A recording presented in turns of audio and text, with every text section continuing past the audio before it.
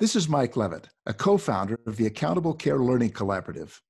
Our nation is faced with two very important, but sometimes competing priorities. We have a duty to provide the best possible health care for every patient, but we must also remain competitive in a global marketplace.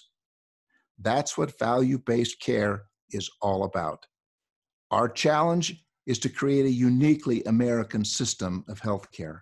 Truly, we're in a race to make value work.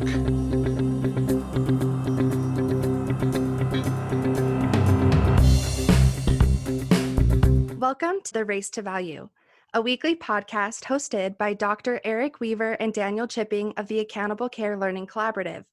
The ACLC is a nonprofit organization focused on accelerating industry readiness for success in value. With its competency-based framework for health value, the ACLC is working with healthcare organizations all over the country to create the workforce of tomorrow. Come join Eric and Daniel as they engage the executives, clinicians, and entrepreneurs who are leading this race to value.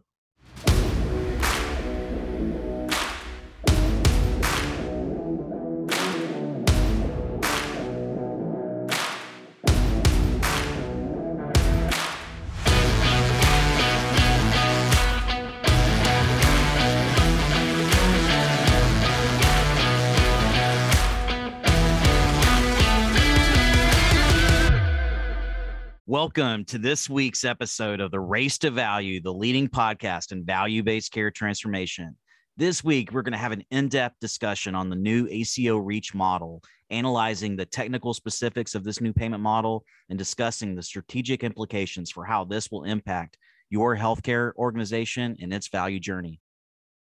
On February 24th, 2022, the CMS Innovation Center released the details on this new payment model, ACO REACH.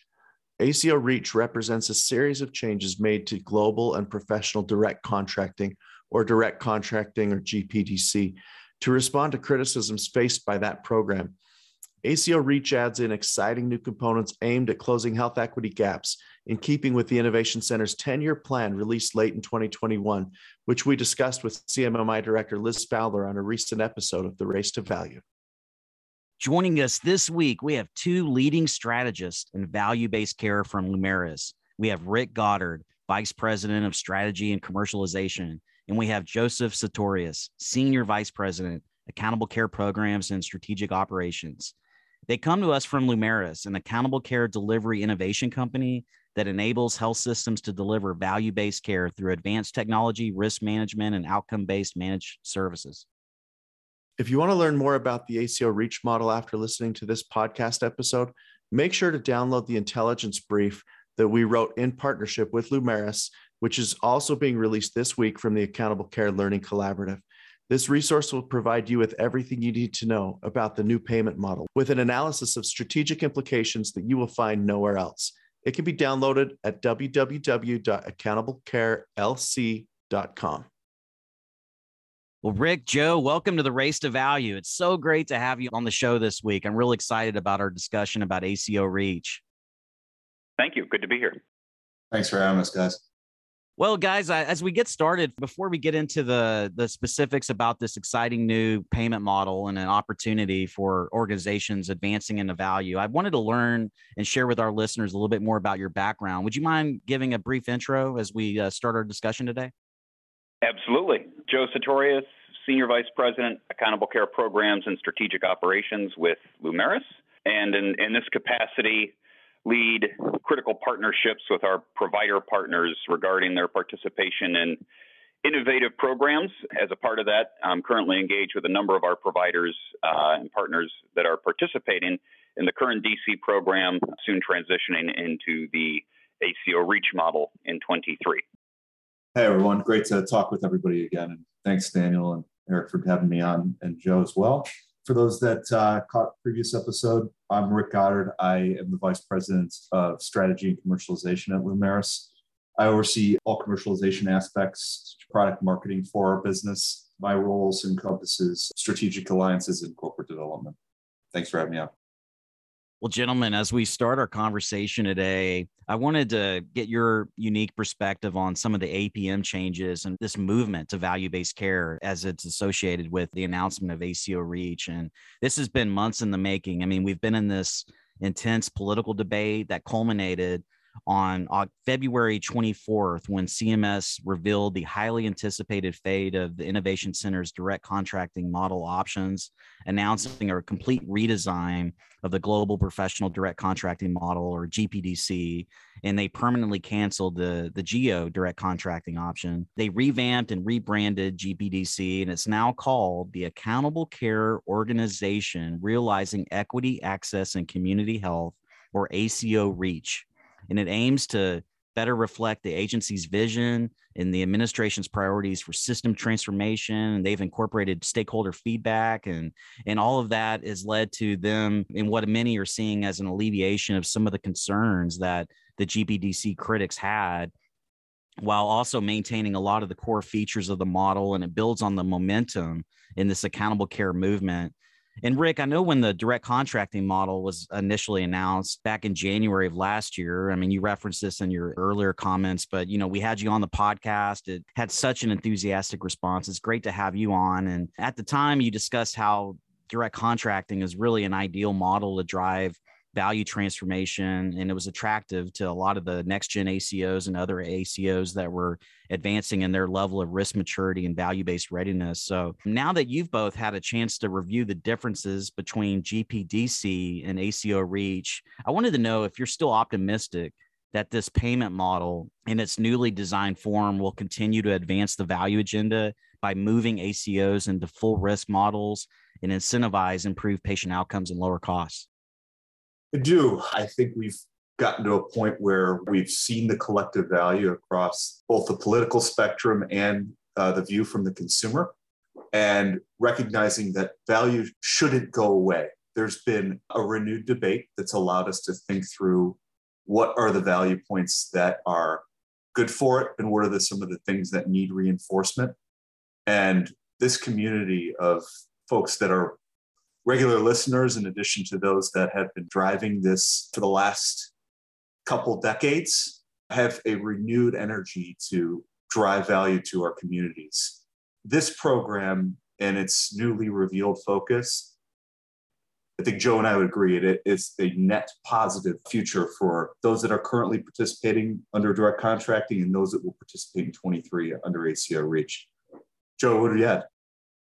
Yeah, I would agree. The announcement that came out a couple weeks ago, I think we interpret certainly as a firm commitment by CMS and now the Biden administration, right, to really the promising potential of value-based care and really the purpose of CMMI. And reading some of the counter arguments that are out there, there's one thing I think that everyone agrees on, which is the importance of Medicare for the health and well-being of American seniors. And there's no doubt, certainly from our perspective, that value-based care is not only the best way to protect the future of Medicare, by addressing an unsustainable fee-for-service model that has become outdated in our modern healthcare system, but also the best way to deliver better and more effective health outcomes for all Medicare beneficiaries. And I think seeing CMS re-anchor to its goal for all Medicare fee-for-service beneficiaries to be in a care relationship with accountability for quality and total cost of care by 2030, re-anchor to that goal and then re-anchor to this program as a primary tool for achieving that goal was a great signal for proponents of value-based care and really a great outcome, I think, for the Medicare program in general. And the core tenets of this program remain. I mean, the opportunity for physicians and providers that are ready to assume greater risk by managing the value and outcomes over just, volume of services. The opportunity provided by this model to succeed, I think, is incredible and very much still serves as a model that will advance and drive mind share, right, in many of these organizations around value-based care. Thanks for those comments. I appreciate the start of this conversation and look forward to the depth that we're going to get into with you guys. According to CMS, the ACO REACH model aims to attract more provider-led organizations to join the model. We're talking about former next-gen participants, also ACOs, MSSP ACOs who are interested in deepening their participation in Medicare risk arrangements, and even provider entities that are new to these initiatives. CMS is planning to allow some entities who are new to CMMI initiatives to participate in ACO REACH, but the model applicants and participants will be subject to more scrutiny and oversight than participants in GPDC. This will include enhanced screening of applicants to get better insight into financial interests and affiliations, as well as information on relevant direct patient care experience, particularly experience with underserved communities. Specifically, during the application process, applicants will be asked to describe their experience furnishing care to underserved populations and list the specific populations that they have experience caring for. Additionally, potential participants will need to describe the metrics they use to identify inequities in their population and processes for improving identified disparities. Joe, I'm hoping that you can start us off and provide perspective on CMS's newly refined eligibility criteria, why that matters when it comes to advancing health equity, promoting provider leadership and engagement, and enhancing beneficiary protections. And how will the design of ACO REACH improve governance structures, and what changes, if any, will be made to participant types between this model and the former GPDC model? Sure. Yeah, thanks for the question. As you pointed out, it's clear CMS wants these value-based care initiatives and ACOs through this program to have significant provider engagement and involvement, and it has seemingly structured this in a way that recognizes that private capital can provide much-needed financing for population health tools, technology, and solutions, but CMS has really structured the REACH program in a way that allows for partnerships with financing sources, but ultimately puts providers, clinicians, and population health organizations in the driver's seat in terms of driving the CMS vision for care coordination, design, integrated person-centered care and affordability. That really providers and clinicians are driving that part of the model. The new ACO REACH requirement is for a 75% board representation from participating providers. Basically, your participating providers now represent 75% of the ACO board, along with a required representation by a Medicare beneficiary and consumer advocate, which is not a new requirement, but the new requirement is that those positions have been split. Previously, it could be the same person, and now CMS wants to see actually a Medicare beneficiary representation and a separate consumer board seat representation. Essentially, CMS is ensuring that control of these ACOs is really provider-driven. I think we expect CMS to favor applicants that appear best positioned based on historical performance and leadership. You referenced some of the questions that CMS is asking about in terms of historical performance. How have entities engaged in addressing social disparities? How have they partnered with community organizations in their community to address barriers and access to healthcare? And don't expect that organizations need to be experts in this area. I think that's part of what CMS is trying to accomplish with this model is driving more organizations to get engaged in addressing health equity and social disparities. But I do expect CMS will want organizations to demonstrate some type of experience or commitment or understanding of the types of initiatives that are really required to effectively get into underserved and get access to historically underserved beneficiaries and provide the much needed care coordination that has been, lacking in some of these health deserts. And so having sort of examples or proof points or demonstrating an understanding of the type of relationships that may need to be built with community organizations, nonprofits, having an understanding and demonstrating an understanding of the type of analytics and demographic information that is useful for assessing and bringing better care to those communities, I think is the type of commitment and historical experience that CMS will be looking for. Well, Rick, during last year's podcast discussion, one in which we compared MSSP to GPDC, we talked a lot about how direct contracting was using some of the best elements of prior APMs and value-based care initiatives, and it offered enhanced benefits for no additional costs while improving access to accountable care for Medicare beneficiaries that are really suffering from the fee-for-service payment system that, as we know, provides little coordinated or preventative care. And we went into great depth about how direct contracting used many of the same operating levers as Medicare Advantage, such as beneficiary engagement incentives, benefit enhancements, and pass-through of benefits to preferred providers. And with fully capitated options and also partial capitation with MA, those DCEs were responsible for claims payments as well as medical management. And it certainly seems that like the new ACO REACH model continues on with this same structure for capitation. I mean, the model retains a lot of the same participation options as GPDC. It has 2 tracks, professional and global.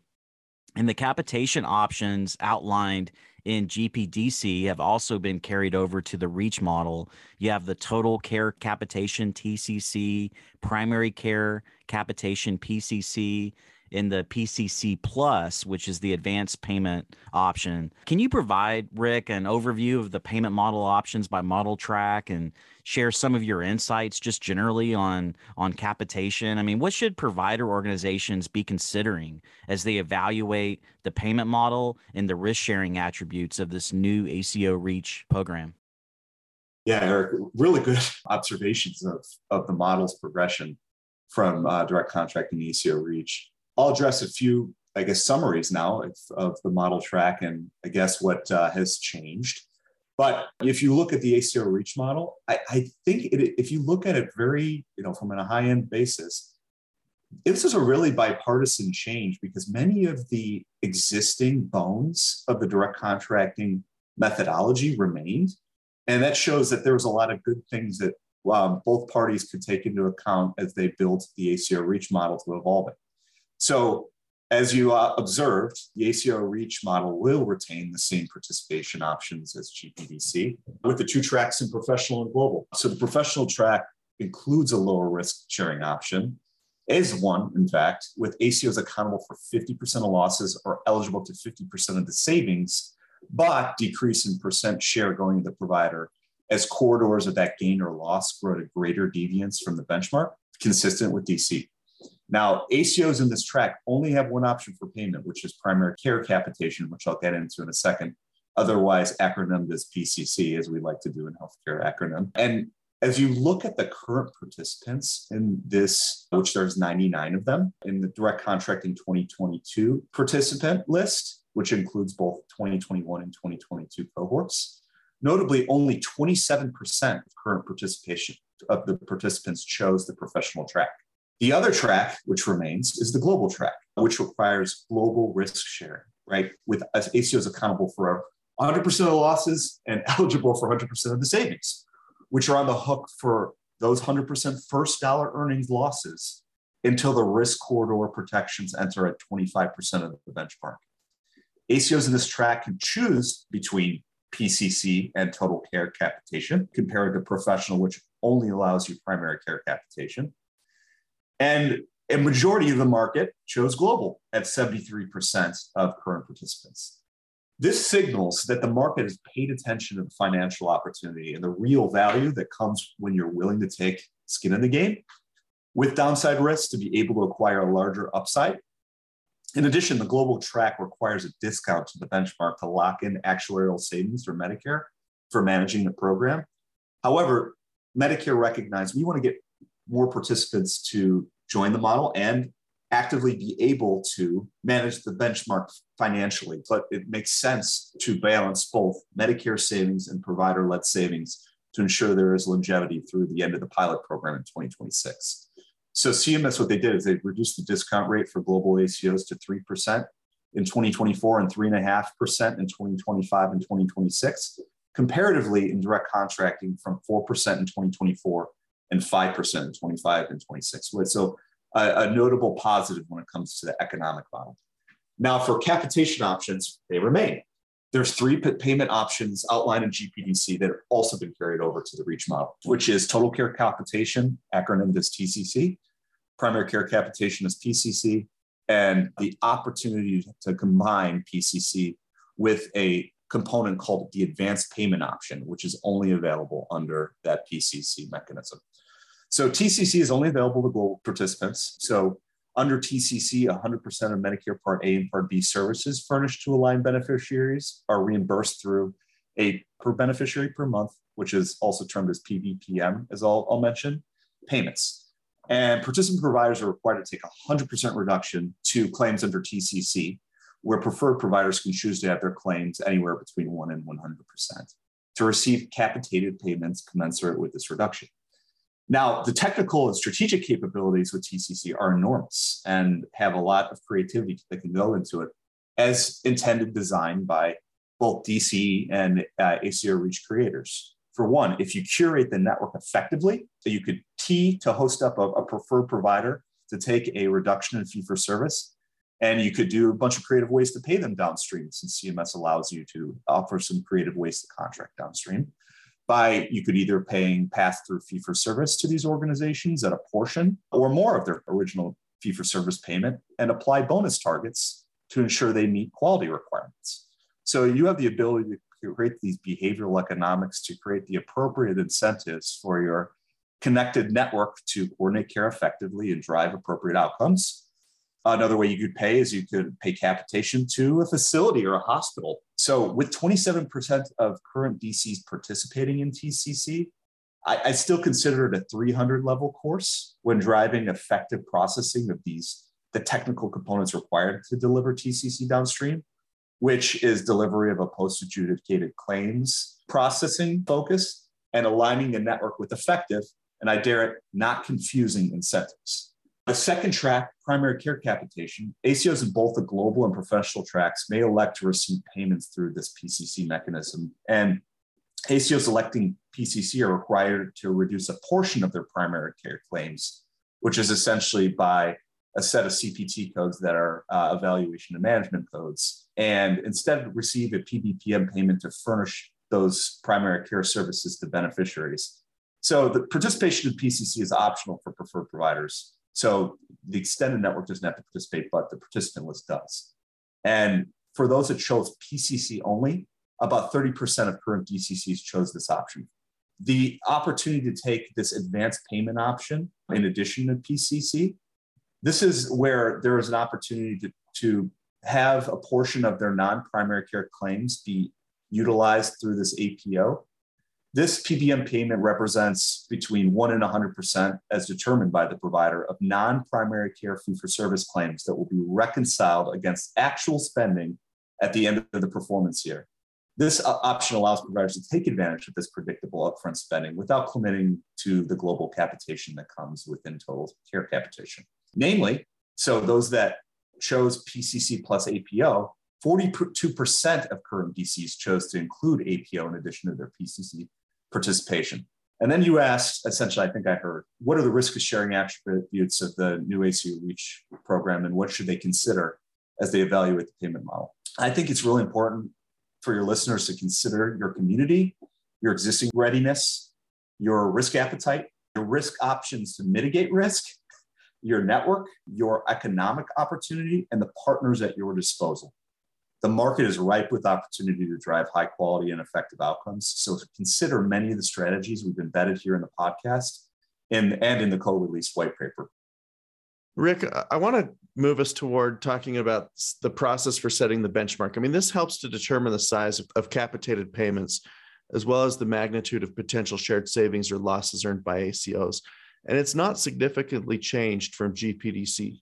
However, CMS has made some methodological changes with ACO REACH where they've added a new payment adjustment to support ACOs who provide care for a larger share of underserved populations. This health equity adjustment occurs as a post-baseline adjustment that takes place after baseline benchmark determination, regional adjustments made for geography, and risk adjustment. And we'll talk about risk adjustment a little later in the interview, but first, let's talk about this change in benchmarking methodology associated with the health equity adjustment. This change was enacted by CMS because data suggests that participation in value-based care models by providers who treat underserved communities and the subsequent outcomes for those populations has been unsatisfactory. Contributing to this problem is the fact that some populations are more apt to forego care relative to their needs, which leads to spending that's lower than is actually necessary to properly care for these populations. This historical spending is used to calculate artificially low benchmarks, which make it more difficult for providers caring for these patients to earn savings in shared risk models. Can you talk about this new change to benchmarking methodology in the ACO REACH model, and how will this better address health inequities? And for those provider organizations out there considering this new variable, how should they think about modifying their ACO strategy to ensure continued success as they progress in Medicare risk? And finally, how does the strong emphasis that ACO REACH places on voluntary alignment as an attribution mechanism impact ACO strategy when it comes to optimizing benchmark opportunities?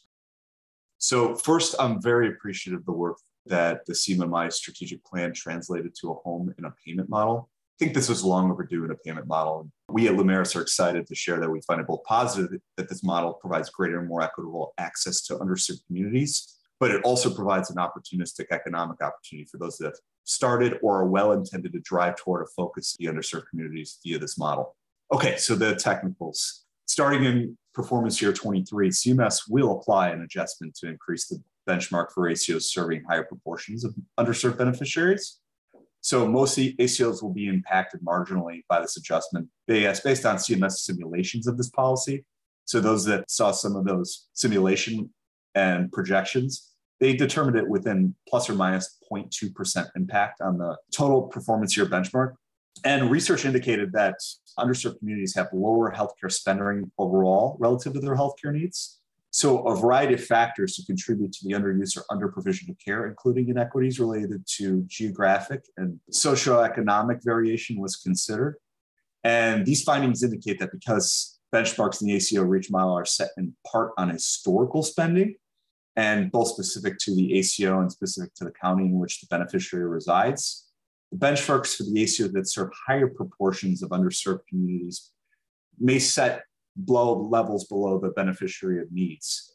So this new upward adjustment to the benchmark is a necessary step towards removing the disincentive for, I wouldn't say for DCEs, but for former ACOs to serve underserved communities in a manner that reflects their health needs. And why I call out DCEs, and I'll get that to in a second, is this seemingly was the first program that really created a lot of the levers to ensure folks in underserved communities were generated, do their due focus, and even better, the focus is now within ACO REACH. So let's get to the benchmark adjustment methodology. So I know CMS, as they said in the paper, will identify underserved beneficiaries using a composite measure that incorporates a combination of the first being the area deprivation index, which essentially is a percentile score from 1 to 100 developed by University of Wisconsin-Madison researchers, and also the second being dual Medicaid status. So Medicare only versus full or partial dual eligibility. And so CMS will calculate the measure by starting with the area deprivation index, or ADI, for a given beneficiary's census block group of residents. And that's scored from 0 to 99 based on the percentile relative to the nation, and applying a 25-point increase to the score for dually eligible beneficiaries. So for example, a dually eligible beneficiary residing in a census block group with an ADI in the 75th percentile would receive a score of 75 plus 25 for a total of 100. CMS will then stratify all those beneficiaries based on that composite measure that was just identified in the example, and identify the top percentile that would get the upward adjustment, which encompasses a $30 PBPM adjustment to the benchmark, and the bottom 5 deciles for a downward adjustment, which is essentially the bottom 50%, would be at a downward adjustment of $60 per beneficiary per month. So again, that estimate that would impact roughly 0.2% on average of what either up or down for a given ACO REACH.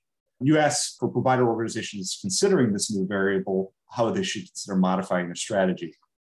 Well, as I mentioned, I think those that evaluated direct contracting in the past would already be on the right path already via analysis. And so where we talked via analysis with one of our partners, Care Journey, we found that the direct contracting program effectively provided higher value to underserved population than any other Medicare ACO in the past. The ability to provide broader access points to these communities, coupled with telehealth and other value levers provided, in addition to the value of the benchmark for newly aligned beneficiaries, it drove DCs toward this strategy. Now with ACO REACH, it solidifies it even further. It focuses these ACOs with financial levers and plans to execute that strategy. I don't think DCs to reach ACOs are that far behind for those that are already in the program. However, consider further programs locally with community partners and establish appropriate routes to provide access to care for underserved beneficiaries. That will be key. And there will be several partnerships in those communities today, in addition to the technology to drive high quality and economic impact for those to get moving on this immediately. And ability to improve access and care to underserved populations in the community. And for example, a health system that's really already invested in looking to grow access to care and provide better local drive to the broader community, it really has a great opportunity to enhance their focus already on improving brand and loyalty to providers and beneficiaries / customers across their communities. What a great opportunity to work with this program to have a first to market competitive advantage of an active program driving towards this. Just wanted to point that out at the end. Well, I wanted to take our conversation now to risk adjustment. And obviously that's been well discussed in evaluation of CMMI payment models. And Joe, I wanted to engage you on this and discuss the implications of benchmark methodology and risk adjustment on the ACO REACH model specifically. And during this political debate that we've had over these last few months, critics of direct contracting suggested that DCEs are engaging in aggressive diagnostic upcoding and miscategorizing of patients to qualify for higher risk-adjusted payments. But in all actuality, DCEs were subject to multiple coding limitations, and direct contracting risk adjustment was not undermined by some of the more complicated regulations and litigation that limit government action on miscoding in the Medicare Advantage program. And while much of the risk adjustment methodology will in fact be carried over from GPDC in response to stakeholder concerns of risk score gaming, there have been 2 additional protections against inappropriate risk score increases that have been added to the ACO REACH model, which began in performance year 2024. You have one, which is the static reference year population, and then 2, you have the demographic adjustments. And the first methodology change under REACH will aim to slow down risk score growth by using a static reference year population for the entire performance period. And that second change that I mentioned will offset the change to the reference population by allowing for a more accurate assessment of risk and, if necessitated, risk score growth higher than the statutory 3%. I know that's a lot of technical detail, but I wanted to see if you could help translate this and maybe discuss also some of the expressed concerns about risk score gaming that have been expressed during the political debate of GPDC, and how did that influence the model design of ACO REACH, and ultimately with all these additional modifications that bring about these additional protections, is this the right thing to safeguard against some of these inappropriate risk score increases that many are concerned about? Yeah, thanks, Eric. And as you pointed out, this program in its existing state, in the direct contracting current state, is already designed with guardrails, many of which, to a large degree, accomplished what the sort of counter arguments were pointing out, which is, there's too much focus on pure revenue side play, risk adjustment, there's overcoding. And so this program came with baked-in guardrails to protect against that. So CMS has really designed this program to ensure surplus is ultimately generated by improved care coordination and delivery, driving improved economic outcomes with the right levers, care coordination, management of chronic conditions, reduced unnecessary admits, things like that. And risk score is an important component of that because obviously it helps capture the accurate risk and health status of each beneficiary, which is important for providers and success in the program, that the risk is, accurately and appropriately captured and coded. So CMS is really trying to guard against, and it's doing so effectively in this program, is strategies or entrants whose sole strategy may be based on, better coding and not pulling some of the other value-based levers. And they're trying to make it harder to succeed in this model if you don't have a real value-based care strategy. And so to hit some of the technical components, under the existing direct contracting model, some of the guardrails, or really the guardrails that are in place, is first there's a cap. So it is a 3% cap on risk adjustment, and that's an upside and downside cap. And it's relative to a rolling reference year, and it's a 2-year gap. So for example, this year, the reference year is 2020. And next year in 23, the reference year will be 21. Next year, 24, the reference year is 22, and so on and so forth. 26, reference year is 24. And risk adjustment on a ACO's population is capped at 3% relative to that reference year. So it's 3% a year relative to that rolling reference year. And that's how CMS sort of puts a, upside downside guardrail on risk adjustment increases and decreases.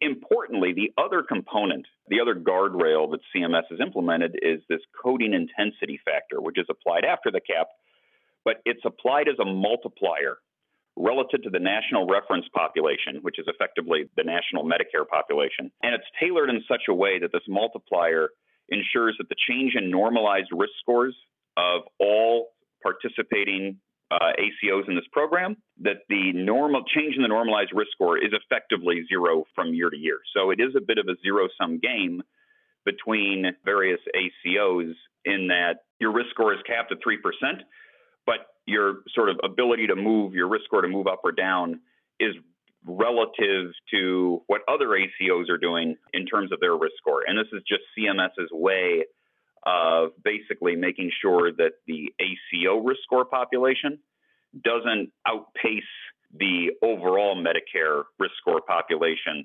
That's the lever, the guardrail that CMS has really implemented here to ensure that there's not a sort of an over or undue focus on risk adjustment coding in the ACO model or in the DC and now ACO REACH model. So the REACH methodology changes effectively keep those guardrails in place. The one change is that the reference year beginning in 2024 will be static. So it's going to be a 2022 reference year beginning in 2024, and that means that 2024, 2025, and 2026 will have a 3% increase cap relative to 1 year, 2022. Whereas in the old DC model, or the current DC model that's changing soon, it was a rolling reference year. So you had 3% in 24 relative to 22, 3% in 25 relative to 23. They've now capped those back 3 years, 24 through 26, relative to one reference year in 22. Importantly, that's really the HCC coding component of the risk score. And CMS does allow, and this ties back to their focus on really wanting to incentivize providers to engage in historically underserved communities, the demographic risk score is allowed to grow sort of outside of that 3% cap. And the example given by CMS is that, for example, if your demographic risk score was 1% year to year, then that 3% cap effectively moves to a 4% upside cap and a 2% downside cap. So that's the way they've sort of allowed the demographic risk score to impact the sort of risk score cap and guardrails that they put in place. But I think the existing structure effectively protected against undue sort of focus on risk adjustment in the program in line with CMS's goals. And this additional sort of tweak that the REACH model has made in the out years, 24 through 26, wiring it to a static reference year, I think really just advances that safeguard. So certainly the risk adjustment structure here that CMS has in place and has tweaked going into 23, I think more than effectively accomplishes his CMS goal of not wanting risk adjustment to really be the sole focus of this program and making sure that in order to succeed, you really do need effective value-based care and population health strategies that are going to drive outcomes not purely through, risk assessments, but really through, improved health outcomes, reduced admissions, better clinical care coordination, the things that CMS is really focused on. Joe, let's keep talking about improving outcomes. The industry moved to value-based care more than 2 decades ago with an intent to improve quality while containing costs. But we've seen its impact on racial health disparities has been limited. And we've certainly seen this in the last year that CMS is looking to incorporate health equity into value-based care by re-engineering pay-for-performance models to include health equity as a key financial measure for success. Over time, it's certainly within reason to expect that all ACOs will be required to conduct disparities impact assessments and health equity reports and monitor whether institution-level policies are proactively reducing health disparities. In the meantime, however, the ACO REACH model is building towards this level of equity reporting and sophistication by requiring that participants collect and report demographic data for their beneficiaries and will encourage collection and reporting of SDOH data. How should ACOs be preparing their population health reporting infrastructure to accommodate the additional requirement to collect demographic data? When you think this additional reporting requirement counts towards a 10% bonus opportunity in the total quality score with no downward adjustment at this time, should ACOs be planning to make significant investments to operationalize improved reporting equity so they're best positioned for the more onerous equity reporting requirements in the future? Yeah, so one of the other updates, I think, going into the ACO REACH model is the requirement for DCEs or ACOs to collect demographic information on all beneficiaries. That's really the requirement that CMS has feathered in that I think goes to the question you're asking. And, here CMS is clearly driving the expectation for ACOs to track and monitor the impact of social determinants of health and access disparities. And if you think about it, there's all kinds of things that successful ACOs do today in terms of kind of analytics, right? Track admissions, preventative screenings, track adherence, and all sorts of clinical measures to measure outcomes and access.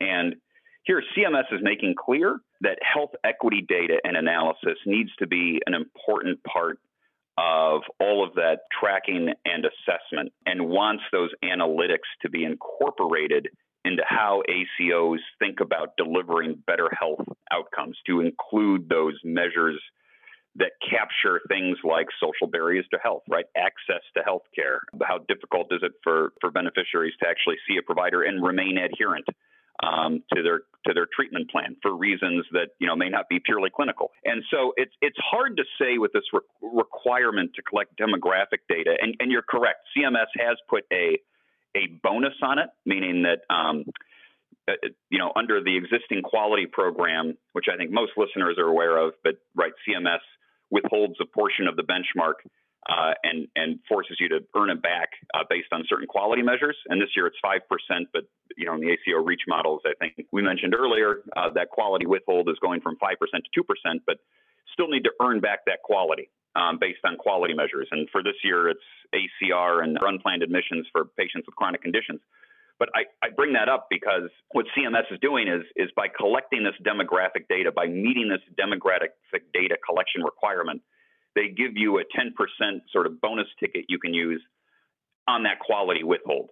So you can't earn more than 100% of your quality, but you can use this collection of demographic data and checking that box to get a 10% ticket that you can sort of cash in on earning back the quality withhold. And it's hard to say exactly what organizations should be prepared to do, as we really don't have the detailed guidance on what CMS is expecting. I mean, they've sort of put this expectation out that there will be a demographic data collection component, and we do expect ACOs will need to build out some sort of scalable process for this data collection, possibly with some beneficiary engagement mechanisms attached to encourage the completion of or the submission of data from beneficiaries. Because one thing CMS has made clear is that on one hand, there's an expectation for ACOs to go collect this information, but on the other hand, there's going to be no requirement for beneficiaries or providers to require beneficiaries to collect this information. So I think we need to see what the additional guidance from CMS looks like, but absolutely expect there will need to be processes, not only from ACOs, but from participating providers to try to collect accurate demographic information and capture barriers to accessing healthcare. Well, gentlemen, I wanted to pivot our conversation and talk about the ACO REACH model in relation to beneficiary enhancements, incentives, and protections. Rick, I thought this might be a good question for you. And let me kind of explain to our listeners what all of that is about. So basically, one of the responsibilities for CMMI is to test payment and delivery models to enable organizations, as we know, to provide higher quality, more efficient, more coordinated care. But you do that through service enhancements and patient incentives, or at least there's a catalyzing effect that takes place with those particular levers in place. And while piloting many of these models, CMMI wants to ensure that beneficiaries are basically engaged with those levers, but they're also protected from any of the negative impacts that may be related to some of those more experimental type aspects of the models. And this has been a factor that several stakeholders have expressed concerns about, specifically with regard to GPDC. And while I won't even attempt to outline the full exhaustive list of the beneficiary enhancements and incentives that are built into the ACO REACH model, I'd like to, at the very least, outline a few of them. In ACO REACH, you have 7 of these different enhancements that are available, which you can select from. And they include things like the 3-day SNF rule waiver, telehealth, post-discharge home visits, care management home visits. And on the patient incentive side, there's 3 types of incentives that REACH ACOs can offer to aligned beneficiaries that do carry over from GPDC. And those are things like in-kind incentives, cost-sharing support for Part B services, and a reward program for chronic disease management. So, Rick, can you provide a brief overview of these enhancements and incentives, and also speak to some of the protections that have been put in place to safeguard from the negative impacts? And are these enhancements and incentives in ACO REACH an important design element for these ACO participants to capitalize on as they get into the model? Yeah, and allow me to address the second question first. It is absolutely important to capitalize on this. I think folks forget, as we've all realized, that this is open access Medicare, and patients can go wherever they want. There are no penalties for going out of network. The incentives for beneficiaries and providers to drive high-value care and outcomes is reliant on the tools the program offers to drive the intended value. So maximizing use through evaluation of your current competencies and partnering for gap areas will allow organizations to utilize those incentives to coordinate the network better, identify areas that are harmful to patients, and offer unnecessary services or extended stays in a high-cost setting, and instead drive better high-quality outcomes. So please do not underestimate the value points this program has created via these incentives and enhancements that are more evolved than MSSP and any prior programs to that. So yes, can you provide a brief overview of the enhancements and incentives? I'll do my best to be brief. Just to cover just the basics here, the enhancements are optional waivers. So of all these, the ones that you just mentioned, Eric, the enhancements are available under ACO REACH are the same as under GPDC, except for the nurse practitioner services benefit enhancement, which we'll go over in a second. All these enhancements apply to both professional and global tracks, except for concurrent care for beneficiaries for the hospice benefit, which is limited only to global track ACOs. So the 7 that you mentioned, I'll briefly go through. First one, 3-day SNF waiver benefit. This is essentially beneficiaries meeting CMS criteria do not need a 3-day inpatient stay prior to admission to a SNF. Those familiar with this one, this is an enhancement that's prominent in MSSP downside tracks. But if you look at the current participant numbers, this was 81% utilized among current DCE participants. It's the highest of all the enhancements. Seemingly current DCEs feel confident in their ability to utilize this enhancement to coordinate with their high-performing SNF preferred provider network, which is great to see. The second one is telehealth benefit enhancements. So this allows derm and ophthalmology services, which would normally be covered with synchronous telehealth, to be done asynchronously. It waives the rural geographic component of originating site requirements to the beneficiary's home. But however, there has been discussion among the DCE community and now ACO REACH that this has been a low benefit waiver given the COVID waivers for telehealth that have been available the last couple of years now, not permanent, is somewhat more favorable than maintaining this benefit. Hence probably why just a little over half are implementing this enhancement. Post-discharge home visit enhancement. It allows auxiliary staff to perform home visits post-discharge under general supervision rather than direct supervision. This had high utilization at 70% utilized among current DCE participants. I'll go through the other 2 and then I'll provide some implications. Care management home visits benefit enhancement. This waives the requirement for direct supervision to allow payment for certain home visits furnished eligible beneficiaries proactively in advance of potential hospitalization. Likewise, this is highly utilized at 67% of current DCE participants. And last of the home health related ones is the home health homebound waiver benefit enhancement. This allows home visits for patients with multiple chronic conditions. And the current rules only allow home visits for beneficiaries with functional limitations. This was less than the 3 in terms of utilization, but still a hefty 61% in terms of current DCE participants. So just commenting on the last 3 home health related ones, I guess the amount of participation across that ranging from 60 to high 70s shows that DCs are confident that they can optimize use of home health and coordinating care in a post-acute setting, which is really great because this program's use of effective post-acute strategies and implementation is a really important component. And then the last legacy DCE enhancement is concurrent care for beneficiaries that elect the Medicare hospice benefit enhancement, which essentially allows beneficiaries who have opted for hospice care to still receive curative conventional care. However, as I mentioned, it's only available to global track ACOs, but this had the lowest utilization at 40% among current DC participants. However, I expect this to grow in participation over the years as DCs develop an effective hospice palliative care program to incorporate into their options. Given end-of-life care is very expensive and doesn't have a lot of alternatives to managing along effective, high-quality, high-touch alternatives. The newest one is the Nurse Practitioner Services Benefit Enhancement. It allows for 5 services to be delivered by nurse practitioners, increasing the flexibility of care delivery. And those include hospice care certification of need for diabetic shoes, certification of cardiac rehab care, a plan of cardiac rehab, the certification of plan of care for home infusion therapy, and the ability to have referrals for medical nutrition therapy. Just one point of note, while addition to the new Nurse Practitioner of Services Benefit Enhancement will be useful to all beneficiaries, CMS specifically called out and anticipates this will aid disproportionately underserved populations in seeking care, which I agree on. On the other side of the coin, the incentives, which were carried over from GPDC, the goal of these incentives is to get beneficiaries more involved in managing their own health. While the enhances are really dedicated to focusing on providing the right hooks and levers for providers, this is really dedicated to improving those hooks and incentives for beneficiaries to seek out highly coordinated care. So the 3 types of incentives in REACH ACOs, such as that you mentioned, Eric, are in-kind incentives or monetary incentives, such as vouchers for over-the-counter medications, wellness program measures, meal programs, transportation. The second is cost-sharing programs for Part B services, where ACOs reimburse participant and preferred providers for co-pays or co-insurance not collected from a beneficiary. And this service is intended to reduce the financial barriers to obtain needed treatment.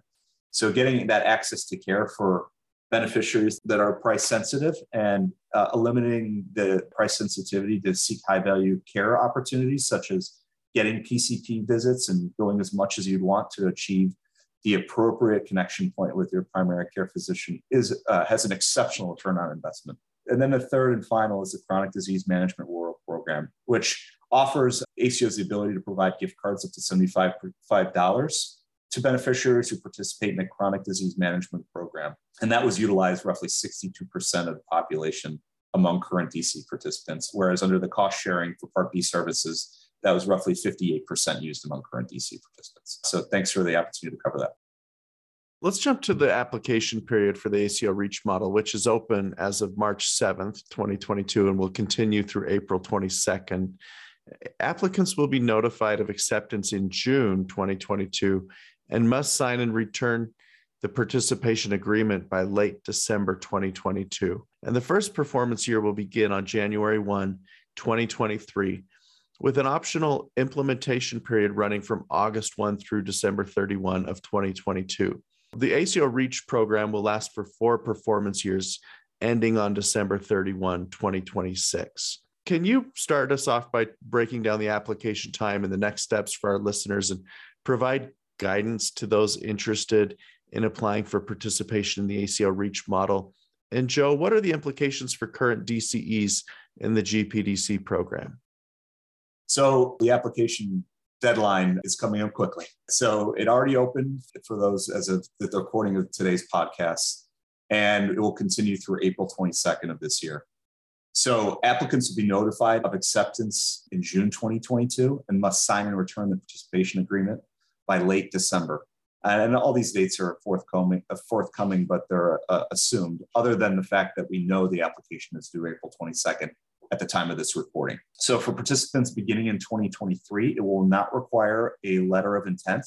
And providers, for purposes of the 2023 application, provider list must be submitted in anticipation of the start of the performance year, and that date will be confirmed shortly. The first performance year will begin January 1st, 2023, with an optional implementation period running from August 1st through December 31st, 2022. And those that are familiar with prior application periods under direct contracting, the implementation period was opportunities in a no-risk scenario for providers to begin conducting voluntary alignment activities in anticipation of growing their minimum required beneficiary account for participation in the performance year, and also opportunity to really explore the market effectively. So You roughly have a 4-month period, but that processing will be once you are accepted under the main performance year application. So consider that as an option as you build towards the performance year. So the key with this fast approaching application deadline is to maintain optionality. And I feel like that's been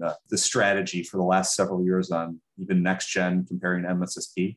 So, I mean, there are options with current DCs to deploy and partner with folks that are just considering DC, but also give your organization options to maintain its own ACO reach in the event that this is the best option for you as an important consideration. Applications are expected to be under high scrutiny, especially under the ACO reach changes. And please don't expect it to be a rubber stamp of admission to the program. Therefore, please begin your application development now or yesterday, as some people would say. Joe? Yeah, thanks, Rick. In terms of, and you touched on this a little bit, the impact on existing DCEs, effectively, as you said, existing DCE organizations can move into or continue with, I should say, the DC model as it becomes the ACO reach model or transitions into the ACO reach model in 23. And the two requirements CMS has really put out there is a strong compliance track record. And there's no structured guidance on exactly what that is, but CMS is conducting or has recently issued audit requests for written arrangements and for voluntary alignment processes for current DCEs. They're issuing those now. Many have already received them. There's an audit period for the next several weeks to comply with that. So it's CMS most likely looking at the outcome of those types of audits and, any other compliance issues that have come up. But the first requirement is really a strong compliance track record.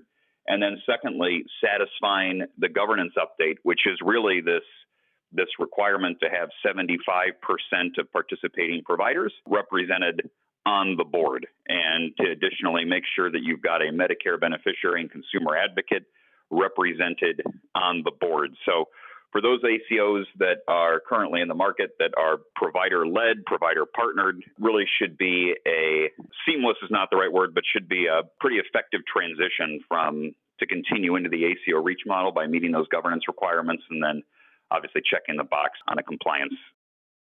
Well, Joe and Rick, I've really enjoyed our conversation today. I mean, I think this is one of the most outstanding, informed, and sophisticated conversations on ACO reach that's out there right now. And it's a great service, I think, for us to partner together to get this important information out there. I mean, I truly think, and as of today's conversation, it's reaffirmed my belief that this is really a renewed opportunity for organizations to continue on in their value journey in preparation for what I think many think, and I know you would agree, that the future is really going to be in full risk. I thought as we finish up our conversation today, Joe, I wanted to ask you if you could provide some parting thoughts on how organizations should be planning for this future and risk, and how ACO reach plays into that strategy. And then lastly, Rick, I thought you could provide some information to those organizations that are advancing in value-based payment. I mean, how can they find out more about Lumeris and how you're supporting organizations like theirs?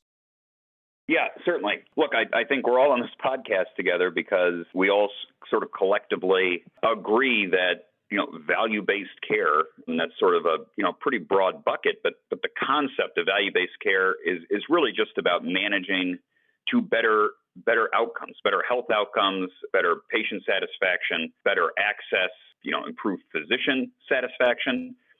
And the outcome of all those components is better health ultimately for beneficiaries, right? Reduced unnecessary admissions, better adherence, better care coordination, reduced duplicative tests, as opposed to a model where we're just focused on volume of services. And I know I'm probably articulating a point that is well made out here that we all sort of collectively agree on from the proponents of value-based care. But what this model really does is, number one, as we said at the beginning of the podcast, it really re-anchors CMS's commitment to that vision and an understanding that value-based care does need to be, if not the central, a core pillar of the future of delivering healthcare, particularly within the Medicare population, because it does lead to not only better health outcomes, but it helps manage the affordability, the overall affordability of the program as well. And so what organizations, if you're looking, far out into your long-term planning and you believe this curve is coming, and you see the need to prepare for it. But many times the challenge can be gaining and driving mind share in really complex, health system organizations where you've got a really wide variety of provider engagement. You've got physician leaders that are proponents of value-based care. You've got likely physician leaders out there that are, reluctant to take this step. And so what this program can really do is help leverage this model to advance and drive mind share around value-based care throughout organizations. And as Rick talked about earlier with the benchmarking methodologies, the nice thing about this program is it provides levers really across a wide spectrum. On the risk spectrum, you can take a professional track, which is lower risk, and from a capitation standpoint, you can take just primary care capitation and focus on primary care.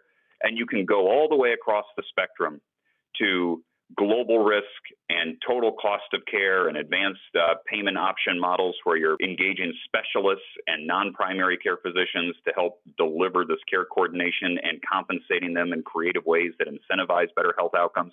And so this program really provides a spectrum that you don't necessarily need to anchor to year one either, right? You can start on sort of the simpler sort of end of the spectrum and advance through it over the next 3 to 4 years. And you can use this as a driving point throughout your system and throughout your organization to really drive the mind share and the muscle memory and the care coordination activities and the use of analytics and thinking about population health and outcomes as opposed to volume of services, and use it to drive that mind share throughout your organization so that you're better prepared to meet this curve of value-based care and pay for performance and greater risk arrangements that I think we all collectively think is only going to grow, certainly as we move towards 2030 and into the next decade. So it can really be used to help position systems to not only perform on future CMMI models, but risk-shared contracts and value-based contracts across all their populations. Rick? Well said, Joe. And just to touch on what they can learn more about Lumeris and how we're supporting organizations like yours. Lumeris work with providers to support the growth and economics of their risk-based population and with high quality and impact to their customers. So Lumeris is a host of resources that we deploy to potential partners, including an MPI level analysis to determine the economic opportunity to participate in ACO REACH. This is where many of our partners start as they consider their options for the coming performance year. Likewise, we have a host of tools and discussion points in all value-based programs on our website at lumeris.com. But please reach out to either of us with any of your questions at rgoddard@lumeris.com and Satorius@lumeris.com. We really appreciate your time, Daniel and Eric, and we look forward to a continued partnership. It's been a great pleasure being with you both today. And for our listeners out there, if you want to learn more about ACO REACH, definitely access the newly released intelligence brief that came out today as of the release of this podcast. It can be accessed at accountablecarelc.org. Thanks so much, gentlemen. Thank you.